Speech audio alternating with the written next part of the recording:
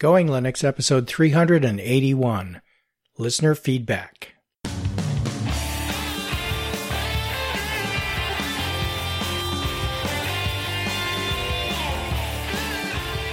Welcome to the Going Linux podcast. I'm your host, Larry Bushy. Whether you are new to Linux, upgrading from Windows to Linux, or just thinking about moving to Linux, this podcast will provide you with valuable information and advice that will help you in Going Linux. We hope that you'll find this and all of our episodes helpful in learning about Linux and open source applications and using them to get things done. If you want to send us feedback, our email address is goinglinux@gmail.com and our voicemail line is 1-904-468-7889. In today's episode, listener feedback. Well, Bill is off today. Actually, he's working today, so he's not available to record. But we have lots of listeners' feedback to keep us company, so let's get right into that. Raymond commented on Zorin. I used Zorin probably 3 years ago on a netbook before I was using Linux regularly. I've been thinking about trying it again since your last podcast. Well, give it a try, Raymond. Let us know how it goes. Craig has some topic suggestions. Greetings. Please consider these resources for discussion as they relate to online privacy concerns. And he has a list of suggested resources which we will include in the show notes. The first is for video search and privacy tools. The next is finding videos that are not on YouTube. And the third one is PT, P-E-T-E-Y, vid, PT vid. And the title of the article says, Meet PT vid, a coder and his cat take on video search.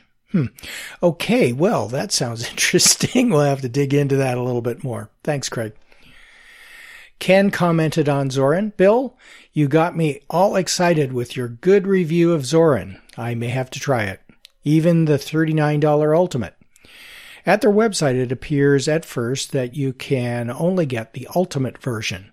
It took a little digging to find out that you could get Core for free, and other interesting fact that they are coming out with a Lite version that will also run on 32-bit machines.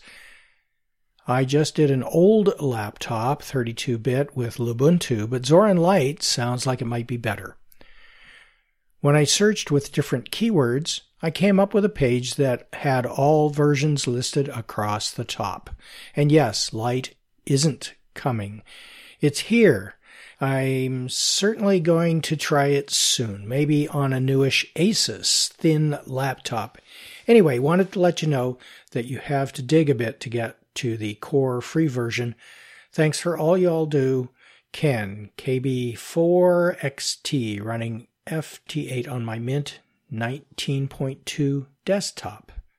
Yeah, the Zorin site, as with many software suppliers that sell something and provide a free version of it, it's often difficult to find the free version because they want you to purchase the full price version. But yeah, dig a little bit and you'll be able to find it without too much trouble. Later, Ken wrote back, Bill. I downloaded it and installed it. So far, there's absolutely nothing that I like about it. The applications that are available, pressing the Zorin button offered nothing that I would normally use, and the other already installed software like LibreOffice is not readily available. I had to go to the software installer, check for installed software, then open it there. I can find no way to move these installed apps to the main menu either. Urgh. Highlighting a menu item doesn't give you the information bubble telling what it is, and I did not recognize most of the apps under the Zorin menu.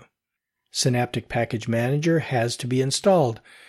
I am a ham. Many of the radio applications are located there and not in the software installer that comes with Zorin. Then it still wouldn't be accessible from the Zorin menu. I tried several of their menu formats with no improvement. I could find no way to edit the menu. The above is just for starters. Fortunately, I installed it on my test machine. I was going to use it on my new Asus laptop. Not now. I'll work with it a bit more, but I don't see much future for it. My main Linux distribution is Mint. I have tried Ubuntu Mate, which is nice, but so far I prefer Mint. I have browsed a number of other distros lately and found none that really skunked me like this one. Thanks for all that you and Larry do. Ken, KB4XT. Ken, I am really sad to hear that Zorin didn't work out for you. I did notice that there are a few things in Zorin that don't work the way they do in other Ubuntu distributions or Ubuntu-based distributions. One of the things that you pointed out is that Zorin has a selected list of applications that are provided with the system and in their software center that they use, which I believe is the Ubuntu Software Center. I think that it's more like Ubuntu Mate in that it's a curated list as opposed to the full list of everything that's visible or available in the Ubuntu Software Center. And Synaptic gives you access to the full list of software available in that archive. So, yeah, in the free version of Zorin, you need to install the Synaptic Package Manager. That's true. In the paid version, it's installed by default along with a lot of other stuff. So what I'm thinking is the things that you're looking for that weren't installed by default that in Bill's review of Zorin Ultimate seem to be installed, that's what's going on there. You're using the free version, and Bill's review was of the Ultimate version. As far as the menu editing is concerned, I didn't actually try that on Zorin, but what I know is that generally speaking, if you right-click over the main menu item, in this case the Zorin menu button, it will give you an option to edit the menus. It's possible that Zorin doesn't provide that because that's not necessarily something that comes with every Linux distribution. However, I did find that installing any package using sudo apt install or installing from the package manager did put that application in the menu pretty consistently for me. So I'm not sure what is going on with yours. But certainly because this free version of Synaptic is a little hampered in terms of everything that the Ultimate version provides, some of what you're experiencing is to be expected. Not the menu thing, though. You should be able to edit a menu, and when you install something, it should automatically go into the menu. Maybe that's a bug, and if you do continue to use Zorin and you find that consistently, it might be worthwhile filing a bug for them. All right. Michael asks about getting computer specifications. Hi, Larry and Bill. How do you create a file for system resources in Ubuntu Mate? I am currently running Ubuntu Mate 19.04. I can get to the system monitor, which shows me the name of my computer and possibly other important system information, but I cannot just copy and paste the information into a file, and there doesn't appear to be a menu to be able to do it either. Such information might be important if I were to purchase a new computer in the future. For example, if I become a new customer purchasing a new PC from Entroware. All the best, Michael in West Yorkshire. Well, Michael, in the past we've talked about how to create a file that gives you a list of all the applications you've got installed, but I don't think we've given any direction on how to get a list of your system specifications into a file so that you can use it elsewhere. So you can use a program called INXI. It's a command line application. And up until 20.04, which is the yet to be released next version of Ubuntu Mate, it's installed by default on Ubuntu Mate, and it's available in the Ubuntu software library. And if you don't have it on the version of Linux that you're using, just try, if you've got an Ubuntu version, sudo apt install inxi, I'll pronounce it INXI. That should install it if you don't already have it. And then at the command line, if you just type INXI-F, and that's a capital F, it will give you a fairly full version of the specifications of your computer on the screen. If you want to have it in a file that you can use, let's say a file named specifications.txt, then the command would be INXI space dash capital F space greater than space specifications.txt. That command will create a file named specifications.txt in the folder where you run the command. It will have more detail than the system monitor provides. So, Michael, let us know if that gives you what you need. Thanks. All right, John in Dallas has no internet, or at least he didn't when he wrote us this email. Haven't had to ask for help in some time, but this problem has me stumped. In Ubuntu 18.1, it will not allow Firefox or Chromium internet connectivity, though I can do updates, but nothing else. Why? Another thing, in searching the web, I can't copy and paste from Mate, which works okay in VirtualBox, but Control-Paste doesn't work, and Control-Shift won't work either. I certainly can't write all these sudo commands and try them. Copy-paste is so useful. Why won't it work? All my distros are running in VirtualBox as always. Mate works fine, no connectivity issues. Just Ubuntu 18 won't allow the internet, but it must be working or I couldn't do updates, right? Thanks for help or suggestions. John in Dallas. So I'm thinking this is a VirtualBox issue. Since the main operating system on your computer that you're running VirtualBox on does seem to have connectivity to the internet, and since you can get software updates, it's possible that either there's a VirtualBox internet connectivity issue, in other words, the pass-through for your Wi-Fi or wired internet connection is corrupted or has become damaged in some way, or perhaps you inadvertently changed the settings on it. And I would just double check that. Another possibility is to create a new VirtualBox image just temporarily and run live media in there just as a temporary test to see if you do have some internet connectivity there. Check out Firefox on that and see if there's something going on with your VirtualBox. Other than that, I'm not sure what could cause that kind of a problem. Maybe VirtualBox itself has become corrupted or a recent update has caused an issue.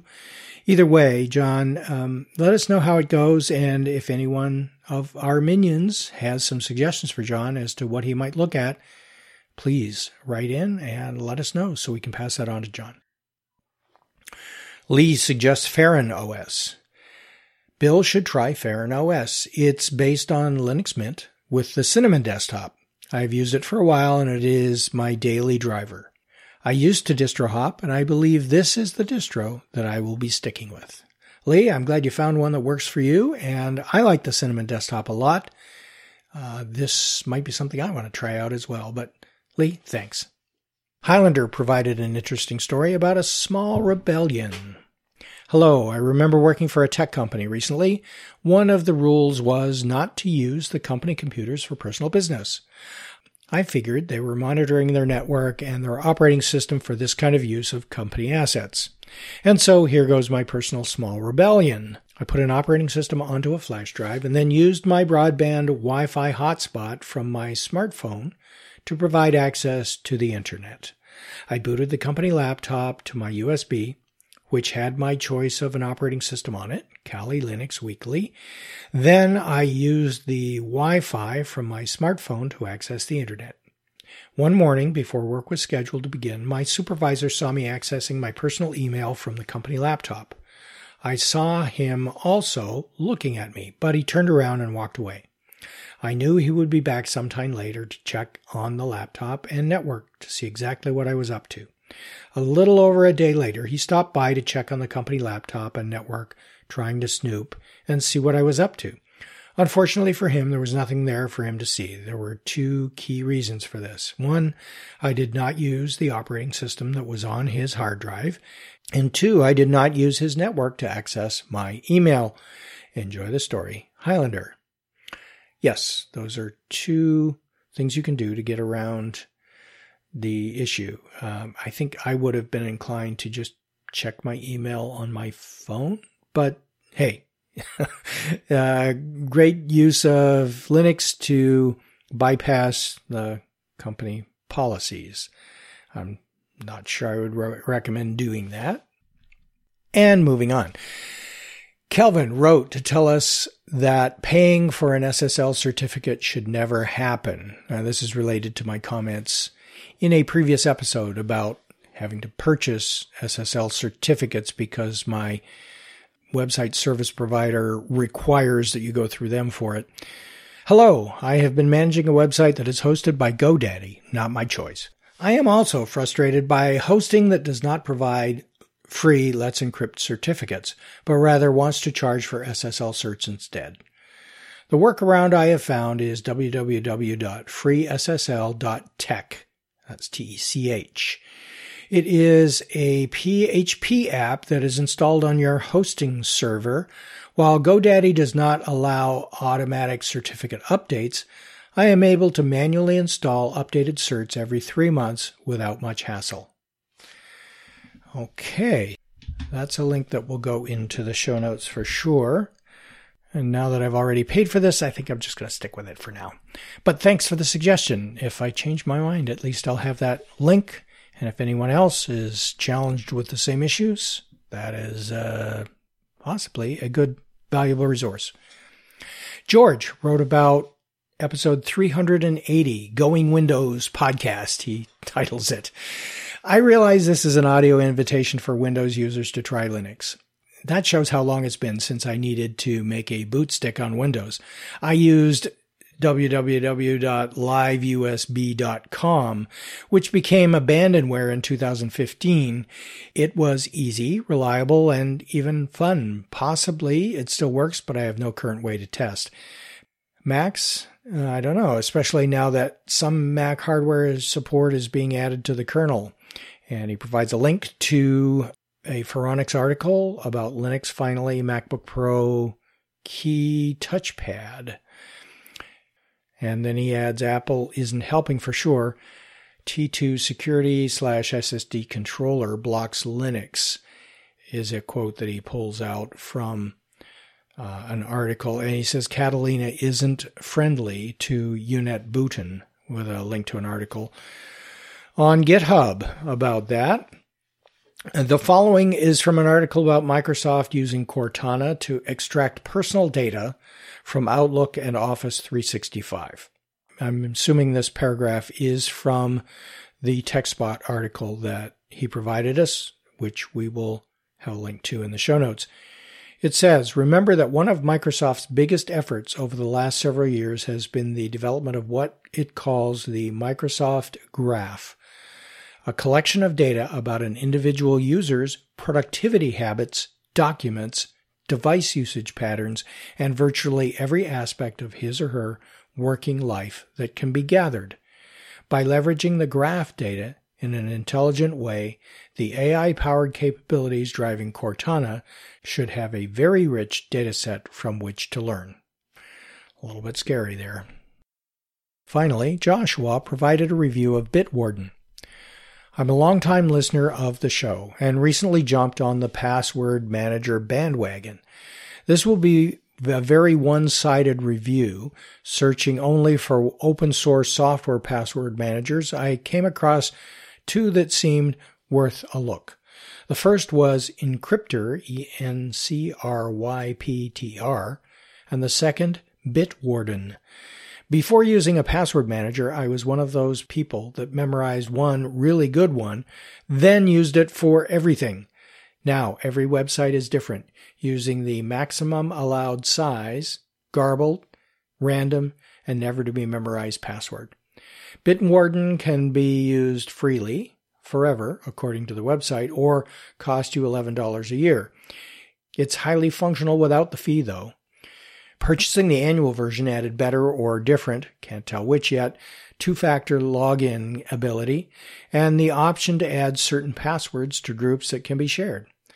I'm using Duo Security from Cisco two-factor authentication, which is part of the $11 fee. It's a separate app on my smartphone. I didn't realize this before, but many sites that use two-factor authentication allow more than one way to use it at the same time. All sites I use sent a text to my phone.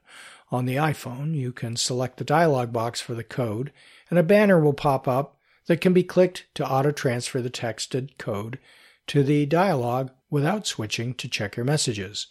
On the other hand, if I'm in a big brick or concrete building that gets zero cellular connectivity, then I can select to use third-party two-factor authentication instead and use a code from the Duo Security app. Multiple paths to two-factor authentication are very nice.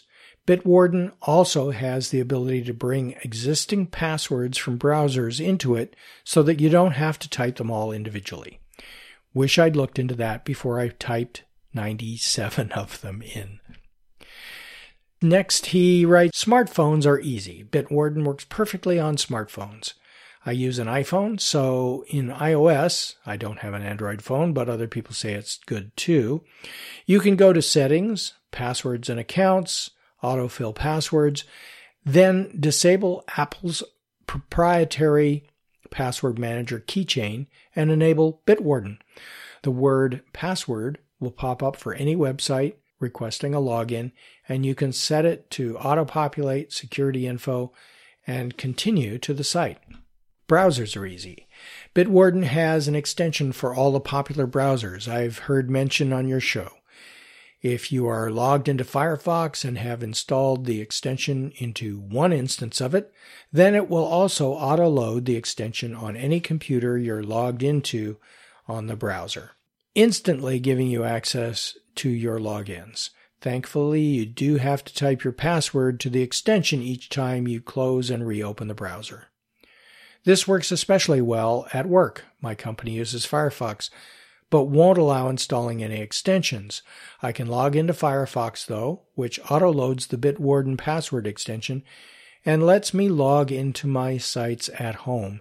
Even if, for some reason, the admin locked this down at your company, you can log into Bitwarden website through another tab and have access to everything just as easily, except you'd have to copy and paste name and password instead of just selecting it from the browser extension.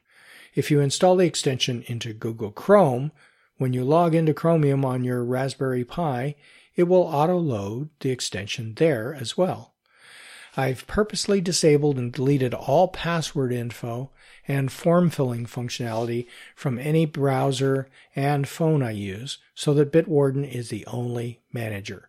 For me, it's only worth it because it works on everything, and I'm not stuck having to use a specific computer or browser on a specific computer to autofill security information. Encryptor. Well, all the really good stuff I love about Bitwarden, Encryptor doesn't do that. But it is open source, and if you use it, then you are supporting open source software, so there's that. Encryptor can be downloaded as an app for Android and iOS and installed on a Linux machine. I used apt and installed it from the Ubuntu repository.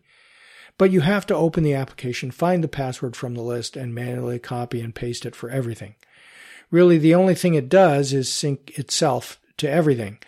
Okay, one good thing to say about it, I have a really old iPad that doesn't support Bitwarden, but does support Encryptor, so technically I could use it on really old iPads if I really wanted to.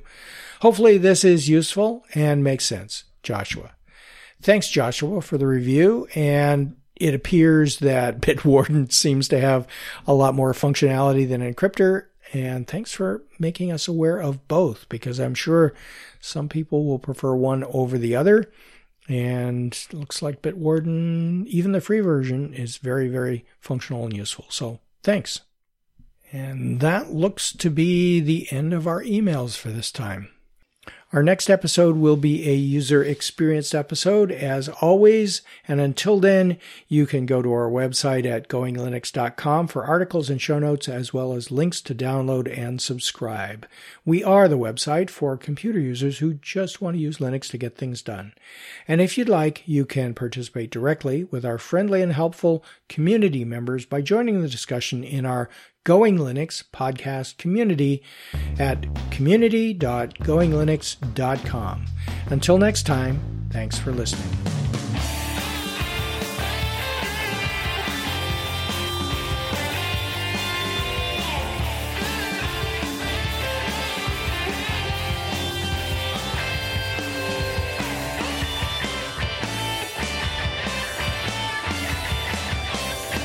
Theme music provided by Mark Blasco at podcastthemes.com.